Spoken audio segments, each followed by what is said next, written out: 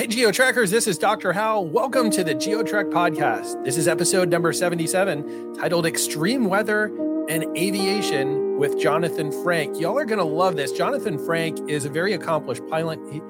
He's a Boeing 777 captain and also an accomplished artist. We're going to travel the world with him from the tropical Pacific to the Arctic to the mountains. We're going to talk about the impacts of volcanoes on aviation. It's going to be a really exciting episode. If you're an adventurer, an explorer, if you like flying, if you like aviation, or just learning more about the world around us, you're going to really love this episode. If you're new to the podcast, GeoTrek explores the world looking for stories that are not covered by the mainstream media. We investigate the physical processes behind extreme weather and natural disasters, their impacts on society, and what we can do to get out ahead of these events to make them really less impactful and make ourselves more resilient. I think you're really going to enjoy this conversation with Jonathan Frank. Jonathan, thank you so much for coming on the podcast. You bet, Hal. It's a pleasure to be with you. I see you're coming all the way from Galveston, Texas today, where I am also. So we're across town from each other, but here we are recording on the video. Outstanding. Hey, Jonathan, was really excited to talk to you. I mean, you're a pilot, you're fascinated with aviation. You also are an expert in art. We're going to have a really interesting conversation today, but I wanted to start with aviation. How did you become so interested in aviation? Well, I had the privilege of growing up in the 1960s and 70s when the space race was going on and everything was about aviation or about space. And all us little kids are out there running around with our little Estes rockets or balsa wood airplanes and things like that. And, that was just, part of the deal when we were growing up. My uncle was actually a Navy pilot. He flew P-3s and then flew for TWA. And my grandfather was actually a pilot in World War I with the 43rd Aero Squadron, and he was based in France. So it kind of runs in our family a little bit. Oh, yeah. I bet you've heard some fascinating stories from other family members from all these different places and times where they were flying. For sure. And it's been quite an inspiration. And then, being a flight instructor, I get to pass that on to others as well. So, it's a wonderful lifestyle, great career. No, that's fantastic. I grew up right off the flight path for ABE International Airport in Eastern Pennsylvania. I know you're from Pennsylvania originally, too. So I think when you're a kid, sometimes aviation just captures your imagination, right? Oh, for sure. You sit there at the end of the runway and just watch airplanes take off and land all day. And, it's like, I wish I could do that someday. I bet I could do that. Those lucky guys in that airplane. So, and here you are living the dream, right? Absolutely. That's what it's all about. Jonathan, it looks like so you gained a lot of your early flying experience in the Intermountain West. You were saying you graduated from Embry-Riddle Aeronautical University in Prescott, Arizona. Right. And then you were working with Rocky Mountain Airways out of Denver for your first commercial airline job. I mean, what was it like learning so much flight experience out there in the mountainous areas of the West? Yeah, it's very challenging, I would say, a lot more different than it would be down here in Galveston or even in the Northeast. The mountains play a huge role in the weather there, and then what we're able to fly and what we can fly, what we can't, where we can go, where we can't go. Of course, density altitude is one of the biggest threats to small airplanes and large airplanes. As the temperature rises and at those higher altitude, the air is less dense, wings develop less lift, and engines develop less power. So you're always dealing with that in those mountain areas. One of the things. Would you notice that even if you're taking off from Denver, for example, would you feel a difference in the density of the air compared to Houston?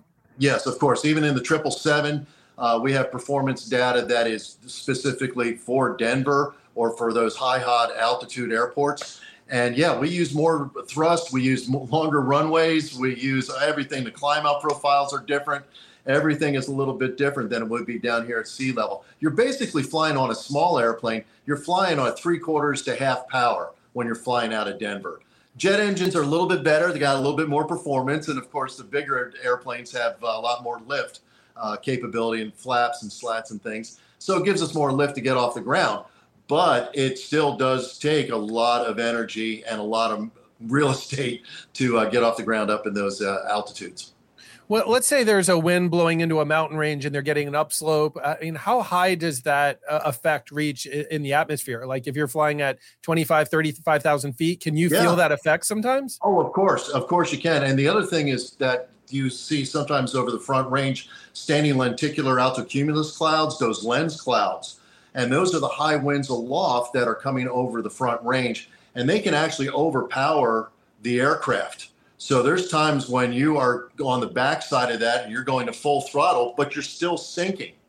And so that's one of the things as a commercial, in the commercial airline realm, that we really are concerned about is avoiding those standing lenticular clouds and that airstream. Sometimes it's avoidable, sometimes it's not. And then dealing with it with the aircraft performance that you have.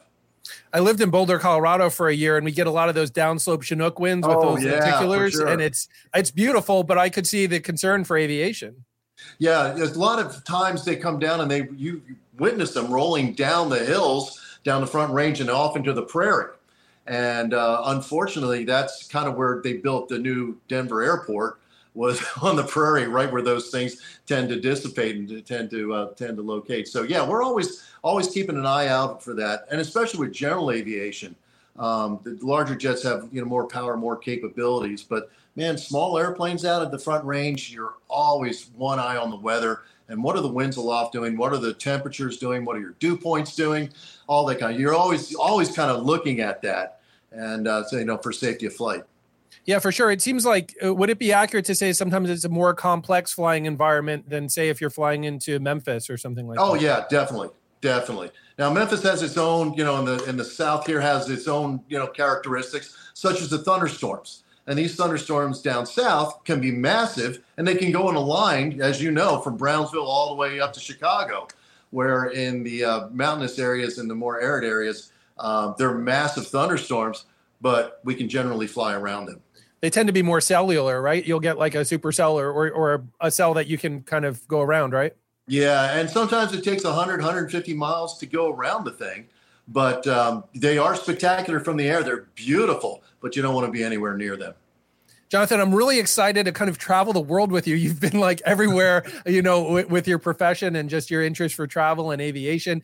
I think our listeners are really going to enjoy this. I wanted to go with you out to the tropical Pacific. I know you spent some time by Guam. It looks like you were working with Air Micronesia in Guam in 1998. I mean, what did you learn about life in the tropical Pacific? What was it like to live out there and spend time out there? And what are some of the challenges and opportunities for folks out there?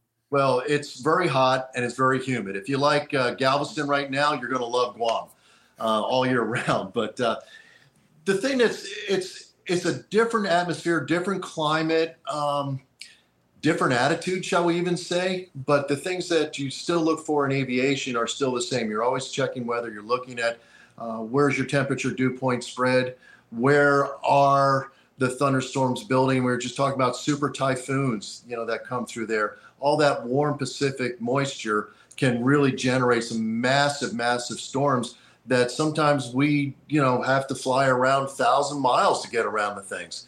Of course, when you had to add that range, you're taking off payload, you're keeping passengers at the gate, you're keeping cargo off, So those are some of the things you got to consider when you're flying out there. The other thing is humidity. Humidity plays a huge factor in aircraft performance as well. So the heat and humidity can affect our takeoff and landing performance, as well as our climb performance and our altitude performance. Does humidity just give you like a denser air, kind of like we were talking about in the beginning? Yeah, it does, but it gives you more density, which gives you a little bit more lift, a little bit more power. But you're also dealing with the heat, and then you put the two together, the heat and that humid weather.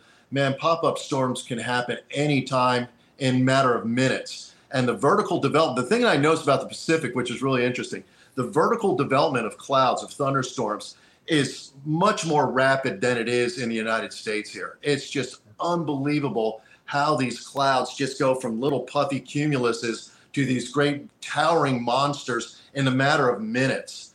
And, you got to keep your eye on that, because if one hits over the airfield, you have some decisions to make. It sounds like for you as a pilot, you need to be observant, but also flexible to make some changes in that environment, right? Yeah, extremely. And that's the whole thing. We have a flight plan, and it's agreed to by our dispatchers, our weather folks, and the company and everything. Well, thousands of people. But, you have to be fluid, and you have to anticipate what could go wrong, what could happen with the weather. Case in point, coming into Houston here from South America, we fly all night. and the forecasts are, going to be good for landing into Houston. But I'm flying over Galveston here, and I'm seeing nothing but fog at 4 o'clock in the morning. And so it's like, okay, guys, we might have some other issues we need to take care of coming into Intercontinental. Maybe we need to do an auto landing, instead of a regular visual approach. Or sometimes the thunderstorms come off the coast and hit that. Okay, well, now that closes up our arrival gates. So now we have to go to a different arrival area. So instead of coming in over Galveston, we might have to go over Palacios or go to New Orleans or actually circle back around over towards Dallas and come back in. So all those plans, that are finely tuned can go right out the window if a thunderstorm or some bad weather all of a sudden shows up. Hey, so Jonathan, you were talking about being out in Guam, Micronesia, the late 90s, around 98. And then it looks like 99, you came back stateside. You were based out of Newark, New Jersey, one of the main airports for Metro New York City. That was just 2 years before 9/11. And you had a lot of experience flying into Metro New York then. If you don't mind me asking, I'm just curious, where were you during 9/11? I mean, and then how did that impact you? How did that horrific day impact you personally and also professionally, you and your colleagues? Well, it's a day that is it's a black day for us in the aviation industry. And we lost 2 aircraft, Flight 93 and 175, from that day. One of them went into the towers. The Boeing 767 went into the towers, and the other one landed in the field in Pennsylvania. And I actually was at home when that happened. I was on my way to the Reno Air Races. I was going to crew for an airplane out there called Miss America, P-51. And when 9/11 hit, all that ground to a halt. Our biggest concern was what's going to happen next. We had these incidents here where there are other aircraft that were going to be used as flying bombs to hit our government or hit our homeland.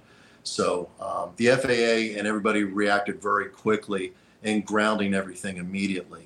Our dispatch at United, well, it was Continental at the time, sent out coded words immediately to drop the airplanes wherever you're at right now, just get them on the ground. And so that, I think, probably saved a number of aircraft, air crew, and passengers, was that fast reaction by the FAA, the federal government, and the airlines to halt all flights right where we are. Now, we had passengers stuck in Newfoundland. We had passengers stuck in Iceland. We had passengers stuck all over the world. But the bottom line is we got everybody on the ground safely. So that's the hard part about that. There's plaques at our training center that recognize the 2 aircraft that went down, and everybody's name, all the passengers, flight crew, flight attendants, their names are emblazoned on that plaque. And every time you go into training, you see that, and it gets you. It was such a horrific, tragic day just for every citizen. And then I can't even imagine, being a pilot working in the aviation industry. They were a point of attack, and then a huge impact on the industry for months and even years after that, right? With there was a period where people were afraid to fly. I know economically it hurt the airlines as well. Yeah, a lot of us got furloughed due to the cutbacks because of that. Nobody's flying, so you still have to keep the airline in business. So many pilots, flight attendants, ground crew got furloughed. And then we're out of jobs for years till the airline the air travel picked back up again. So yeah, it was a huge economic as well as an emotional impact. Sure. On us. Yeah, well, thank you for sharing that. I know it's still such a tragic day. I was talking to my kids about it recently, and it's just hard. It seems like it just happened yesterday. And it's just such a black, dark, terrible day, Yeah, and I think we need to remember it. I think one thing that's happened, positive thing that has happened out of it, is that our procedures for hijacking have changed. Extreme measures have come into play. We used to be very passive about it and try to talk down the hijacker and settle them down. And now we're extremely aggressive and taking care of the situation so it doesn't develop. Sure, that makes perfect sense considering what happened, and I'm amazed at how the aviation industry is flexible and pivots and makes quick changes when they need to, which they've definitely done in this case. Yeah, and it's been that way since World War II, since the Depression, since World War II. The airline has always been able to adapt, and that's kind of the beauty of this business, is that, some fail, most succeed, but, being able to adapt to the situation and to the world events, it makes it part of the excitement, part of the challenge of this. It's true. It's always changing and very dynamic, I would say, Yeah. from what I've heard. Jonathan, I think our listeners are going to be excited to continue traveling the world with you. We were talking about your time out in Guam, out in the Intermountain West. And then since 2003, you've been transferred to wide-body international routes. Right. Where you're currently a Boeing 777 captain. Yep. And you were telling me about all these exotic, crazy places you've gone to. I mean, let's start far north with the Arctic. A lot of times these transatlantic and trans-Pacific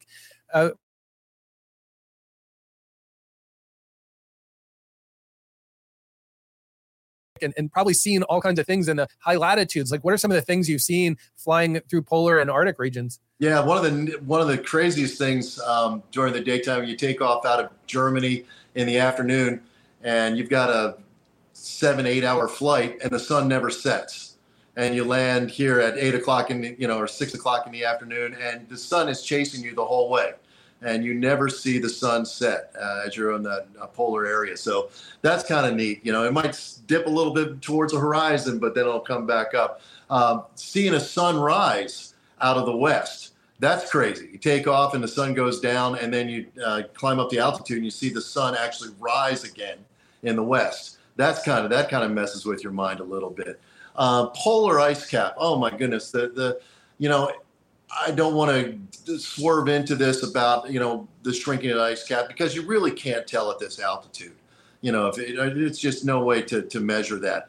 But the ice is so thick in Greenland that these 15,000 foot mountains, only the top peaks of them are showing. And the rest of it is just buried in glacial ice. And it's just fascinating to see. They look like little hills like the Appalachians, but they're 15,000 feet down below the surface, and it's nothing but ice. So there have to be like thousands and thousands of feet of ice, you're saying, in Greenland there. Yeah, and it's just, you can see, and as the glaciers move and they start calving, and the icebergs start breaking up. First time I went across the Atlantic, we're flying south of Greenland just a little bit. I'm going, wow, look at that regatta. Look at all those sailboats out there. What's up with that? And it was just nothing but icebergs, thousands of icebergs, but it looked like a sailboat regatta. I've seen they can really kind of splinter and scatter, and all of a sudden I've seen pictures where you could see thousands of miniature icebergs, right? Right, and they look like sailboats. They look like my little 25-foot Catalina on Offutt's Bayou. But, it's an iceberg. It's really, really kind of fascinating to see, and then see the current take them, see where the current will take them. So they're marching that's so along. Amazing. Yeah, so it looks like a sailboat regatta. It's kind of cool. The other thing is, the Northern Lights. The Northern Lights are just absolutely spectacular up there. The weather is so clear, and that's looking into the Milky Way and looking into the galaxies with no pollution, no atmospheric distortion. It's just absolutely awe-inspiring to see how many billions, as Carl Sagan would say, billions and billions of stars there are out there. It's absolutely, truly phenomenal to see all that, just soul-stirring. I mean, and that just must be amazing. Seeing something like the Northern Lights, you're above a lot of the pollutants and a lot of the moisture in the atmosphere, right? So you're getting a really clear view of these things. Yeah, for sure. And then they go from one corner of the horizon to the other and just light up the whole sky. So that's fascinating. A lot of times the aurora gets more active when we have like a geomagnetic storm, like that Right. extra solar energy coming in, and I've heard that can impact communications. Have you ever seen the impact of a geomagnetic storm on your communication? For sure. We now we have satellite communication, to controller communication, so it's not quite as bad. But just up until a few years ago, we were depending on HF radio.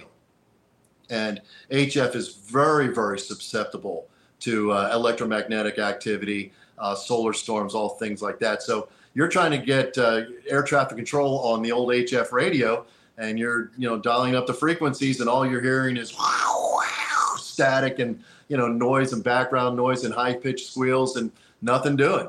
So Wow. Yeah, it does affect us.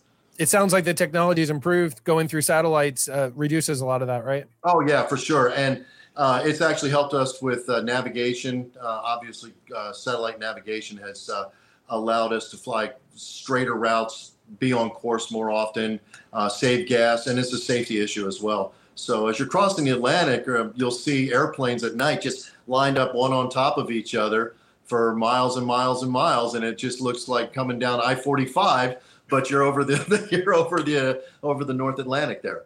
Wow, that's wild. I know. So a lot of times planes will kind of follow each other, right? Just they'll kind of know then what's going on up ahead, and just that's the quickest route too, right?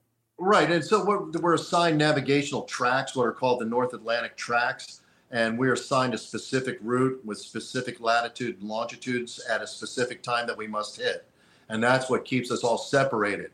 So we're at different altitudes, but we're on these nat tracks, and so you can look around and there might be a guy, 10, 15 miles ahead of you. He's on the same track. I'm not following him. I'm following what my GPS is saying, what my satellites are telling me where I'm at, because he could be off, so I don't Sure. So you're just following your itinerary. I'm just following what the autopilot and all the computers are telling me. And again, it comes back to systems monitoring on these big jets. The piloting is the takeoff and landing, and that's the fun stuff. But the rest of the time, I'm a systems monitor. And I'm making sure the autopilot, the flight computers, all the controllers are doing what they're supposed to be doing. And if not, that's when we take corrective action. Sure. I see. That's a good way to put it. It sounds like there are different phases. There's the takeoff, and then there's this long stretch where you're monitoring systems, and then there's a landing, more or less. Right. So usually for us, it depends on the weather and how dense, how much air traffic is around us. But sometimes we'll fly the airplane all the way up to 18,000 feet or all the way up to our cruising altitude, then turn the autopilot on. On the descent, sometimes we'll do the same thing. Top of descent, we'll turn it off and we'll hand fly it down. If the weather's beautiful, and there's not much traffic around, yeah, that's great. Okay. But coming out of London Heathrow, where they expect you to fly a certain path at a certain speed, autopilot comes on at 200 feet. And that's fascinating. Yeah, and sometimes the autopilot doesn't come off until you're at the gate. You turn off the runway. So it sounds like you're saying there are some locations that are more regimented and they want that autopilot engaged like almost immediately. Yeah, especially Europe. The amount of air traffic that is in the skies right now is just look at FlightAware. Just look at that app and see how many jets are in the sky at one time. And they're all trying to come into one little area. Yeah. It gets crowded. Here. Yeah, it gets crowded. So some places like, even Houston can be extremely crowded during its high peak times, 3, 4, 5 o'clock or 7 to 9 o'clock in the morning. It's extremely busy. London Heathrow, there's certain noise abatement procedures that you have to follow. So it's much more difficult to do it by hand. Turn on the autopilot. It knows where to go. It knows how to fly that. So it's just for safety, and it reduces the workload for your co-pilots and your other crew members. Now we're all monitoring the systems. They're not looking for me to make a mistake and mess it up. We're making sure the autopilot doesn't mess it up. And the odds of that are, me making a mistake are much greater than the autopilot doing it. If you program it right. that really helps our listeners, I think, understand how everything works up there. Hey, Jonathan, I want to ask you, I lived in Alaska for several years. I worked at the Geophysical Institute, and we had the Alaska Volcano Observatory there. They used to educate the public, and they often told us volcanoes and airplanes don't mix. What's the concern of an airplane flying into volcanic ash? And then what would happen? And then how have volcanoes, either coming from Iceland or in the Pacific or wherever, how have erupting volcanoes impacted your routes in your career? Well, I think it was 2010, the Iceland volcano, I can't pronounce this, whatever, that thing blew up and it shut down the North Atlantic tracks altogether. And for about a week and a half to 2 weeks, everything was stopped. Everything was grounded because you can't fly airplanes into volcanic ash. Essentially what it does, that ash is like a fine grit sandpaper. It's like 125 or 220 sandpaper that's going through your engine, and it's going through your wings, and it's going through the pedostatic system that runs the flight instruments, that runs your computers, and it starts eating away at them. And it starts just dissolving your engines, and so it's a very, very bad thing to happen. So I forget what it was, but British Airways, they called it the Jakarta Kite because they lost all 4 engines on a 747 due to volcanic ash. They inadvertently flew into volcanic ash. All 4 engines shut down on a 747, and they essentially became a glider. They were able to get the thing out of the volcanic ash, headed downhill towards Jakarta. They were able to get 3 of the 4 engines fired up again and land safely. But for, I forget how many miles it was, for quite a long distance, they were on emergency power, no engines, and just a 400 passenger glider heading down towards the Earth. So that's how serious it is. So this can shut down the engines quickly. Yes, it can. And we were just actually, my last simulator training was just inadvertent flight into volcanic ash. And the simulators are programmed to show what happens. And the engine temperatures go up, the engines start backfiring, for lack of a better term right now. You start losing power. All your flight instruments go wonky on you. You can't rely on them because the data that's coming from the air is wrong. It's clogged up with sand and ash. So it's a very, very serious situation, and the resolution to that is get out of it as fast as you possibly can. It sounds like the aviation industry doesn't take any chances, and they'll just block off any areas that possibly could be impacted by that ash cloud. Yeah. And as you know, there's active volcanoes in Central America, and so every time we go out, we get a briefing from our weather and dispatchers as what planned volcanic activity is out there, what is anticipated, what could we do, where it could affect due to high winds aloft, and then we make our flight plans accordingly. So if there's any hint of this volcano going off and reaching our altitude or anywhere along our route, we're going to find an alternate route to go around it. Even if it means more time, more gas, safety is paramount. A friend of mine got stuck. It was taking a winter vacation, I think, to Costa Rica, and then there was a volcano thing. And I'm like, I'm not going to feel bad for you getting stuck in the tropics for an extra week in January. It's like, how did you know this was going to happen? Right. And the thing is, even if you get the airplane on the ground and everything's fine, everybody's great, the airplane will not be able to fly again.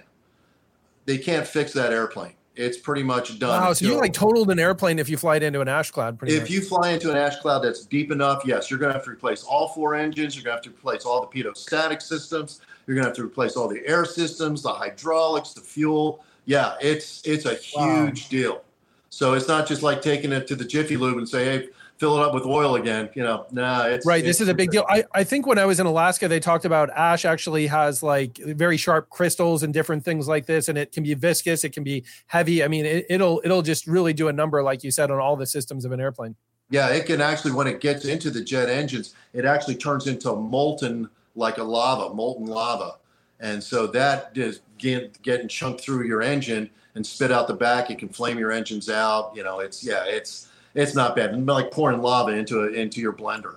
It's a really interesting geography lesson too. When the Iceland volcanoes were blowing, I heard a lot of people say, well, I'm not going to Iceland. I'm just going from London to New York. And they didn't realize, you fly really far north there in the Atlantic and close enough that it affects all those Europe to North America routes. Oh, for sure. And of course, the winds aloft, as you know, they don't just go straight, and they don't stay above Iceland.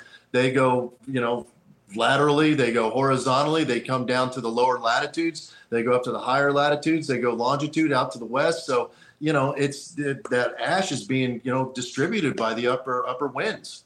So yeah, for sure. And it can go a long way. It can go a real long way. If you remember what happened to Mount St. Helens and when that blew, I mean, it shut down the airspace. I was in Cheyenne at the time, and it shut down our airspace, volcanic ash. I know this summer we've been talking a lot about smoke from the Canadian wildfires coming into the States. I think people get surprised sometimes how far these aerosols can travel. Yeah, for sure. And, they're light and the winds are strong. I mean, you remember what happened with the polar vortex this past winter, how much cold air that brought down to us here. That thing is up there spinning, all the time. It's swinging around all the time. The intertropical convergence zone, the horse latitudes, all that stuff. It's a lot of complex stuff going on out there, right? A lot of complex stuff up there. Yeah, it's just fascinating to work with. Hey, Jonathan, so we've been talking about volcanic ash. You could almost think of it as a natural pollutant, if you will. What about quote unquote man-made pollutants, right? So you get to some of these big cities, maybe in different parts of the world where there's a lot of maybe less environmental regulation. I mean, Where have you seen some major man-made pollution? And then are there impacts of that on aviation? Yeah. Obviously, the mountainous areas and the third world countries or even second world countries, like you said, that don't have the environmental regulations, those impact us the worst. In terms of visibility, it's almost as bad as shooting an instrument approach right down to your minimum 200 feet, half a mile visibility. There was one time in Delhi, India, where the fog was the pollution was so thick, the carbon dioxide, we actually had to do an auto land as if it were a 0-0 fog landing. And so, yeah, it's bad. Bogota was bad. Mexico City was bad because it's all in that bowl, and all Surrounded by pollution. mountains, right? Yeah, and it just has nowhere to go. And sometimes, unfortunately, even coming into Houston here, when we have temperature inversions, you'll see that sulfuric cloud kind of make it show up as you're coming up from South America during the dawn, and you'll see this orange cloud due to the temperature inversion, and you'll see the pollutants below 10,000 feet, and it's definitely a real line of demarcation. And then it's clear above, but right there you see that orange sulfuric type cloud as we come into. So I'd imagine you're seeing more man-made or industrial pollution when you have high pressure, light winds, right? You're not getting strong winds mixing things up. Is that generally true? Yeah, that's generally true. Or like like we said, in the springtime or wintertime, beginning of that area when we have the temperature inversions. Yeah, low winds and stuff like that. Yeah, that's when you really see it. But it's surprising because you think Houston, okay, we got the manufacturing here, the petrochemical industry, which is is so important for our economy. But sometimes you just look at that and you go, wow, this is not Tokyo. this is us. So yeah, I'm grateful for the sea breeze that can blow that out. That's right. Out a little bit. I'm sorry. Go ahead. Yeah, the other thing that's really interesting too is the rice fields. When they start burning the rice fields here, and all that smoke and haze comes into us, that can reduce our visibilities. Again, similar to fog, and you mix that with maybe a fog event, and then things slow down at the airport. Oh, so there can even be like an agricultural pollution, even I would imagine maybe burning sugarcane, things like that. Yep. Anything that you're burning crops or burning vegetation. Yep. That all takes a huge effect on it as well. Jonathan, you not only have experience with aviation. Before we close out here, I know you're very experienced and talented as an artist as well. I mean, so you've been doing art, I would imagine, for a long time. I've seen some of your paintings are gorgeous. How did you get interested in art? And then before we started recording today, you were talking about potentially a gap that not a lot of people have written about extreme weather impacting art. Yeah. I started drawing airplanes when I was a little kid in school. I was the kid in the back of the classroom making airplane noises and Messerschmitts shooting down B-17s and P-51s and Sopwith Camels and all that stuff. So that's how that all started, and it just developed, throughout the course of my life. I was on reserve or standby with Rocky Mountain, and I was just spinning my wheels, and my wife said, "You're boring me to death. You need something to do." And she got me the big Bob Ross hair starter kit. And I thought, oh, okay, I'll try this. And one thing led to another. And now it's just, been very fortunate with the art as a sideline career as well. Oh, that's fantastic. No, I've seen some of your work is beautiful. It seems like you paint a lot of maritime and natural landscapes, right? I mean, you tend to a lot of nature and environmental and just kind of outdoors. It's fascinating. A lot of the great painters, outdoor painters from the 1600s all the way up, you look at like the Hudson River School painters who painted the America West back in the 1800s. They always had some sort of dramatic weather depicted in their paintings. So you see the Rocky Mountains or the Front Range or Yosemite, and there's this big, massive thunderstorm or a beautiful sunset or the red, the clouds, being illuminated by the sun, or a moonrise over the ocean or something like that. So the weather is really an important part of painting. That it's not just a painting of a subject or a boat or a flower or something like that. The real great masters were able to incorporate weather into composition, how the painting looks, where your eye moves throughout the painting, and make that attractive or terrifying, with storms and sea waves and thunderstorms and things like that. Make it terrifying. but it's all there to invoke an emotional response. And weather is the best and the easiest way, toughest to paint, but the best way to set a mood for a painting. It sure does. And it kind of takes you there. It gives you more of a sense of what that place is like, right? Yeah, for sure. For sure. And so Jonathan, that's the really, challenge. Art is really a side job for you as well, right? I mean, as a side career, how can people find you if people wanted to look at your paintings or maybe reach out to you? The website is CUAA or Charlie Uniform Alpha Alpha -art, ART.com. CUAA-art. And it was originally Ceilings Unlimited aeromotive art because I was doing cars and airplanes, but now it's branched out into other things as well. No, for sure. You're a very diverse and well-rounded guy. I'd encourage our listeners to check out your art. I think they'll be really impressed. Yeah. And thank you, Jonathan, for coming on the podcast and just sharing an insider's view of what it's like to work in the aviation industry, some of the exotic and amazing sights you've seen, and what it's like to travel and fly in different parts of the world. Yeah, it's been a blessing, and it's been a wonderful few minutes with you, and wish you all the best. Thanks again, Hal. Appreciate it. Thanks, Jonathan. I appreciate you taking time to come on the podcast. My bet. Take care. Jonathan, thank you so much for sharing those insightful and adventurous perspectives as we traveled the world with you. What an adventure it was, and a really fun podcast here. I really got 3 take-home messages from this podcast. The number one thing that I really got was the extent to which extreme weather impacts aviation. Whether it's these towering thunderstorms that almost instantaneously pop up over the tropical Pacific, thin air over the Rocky Mountains, or some of these impacts in the Arctic and other places in the far north or far south. Really, the impact of extreme weather on aviation is so extensive. It seems like it's everywhere.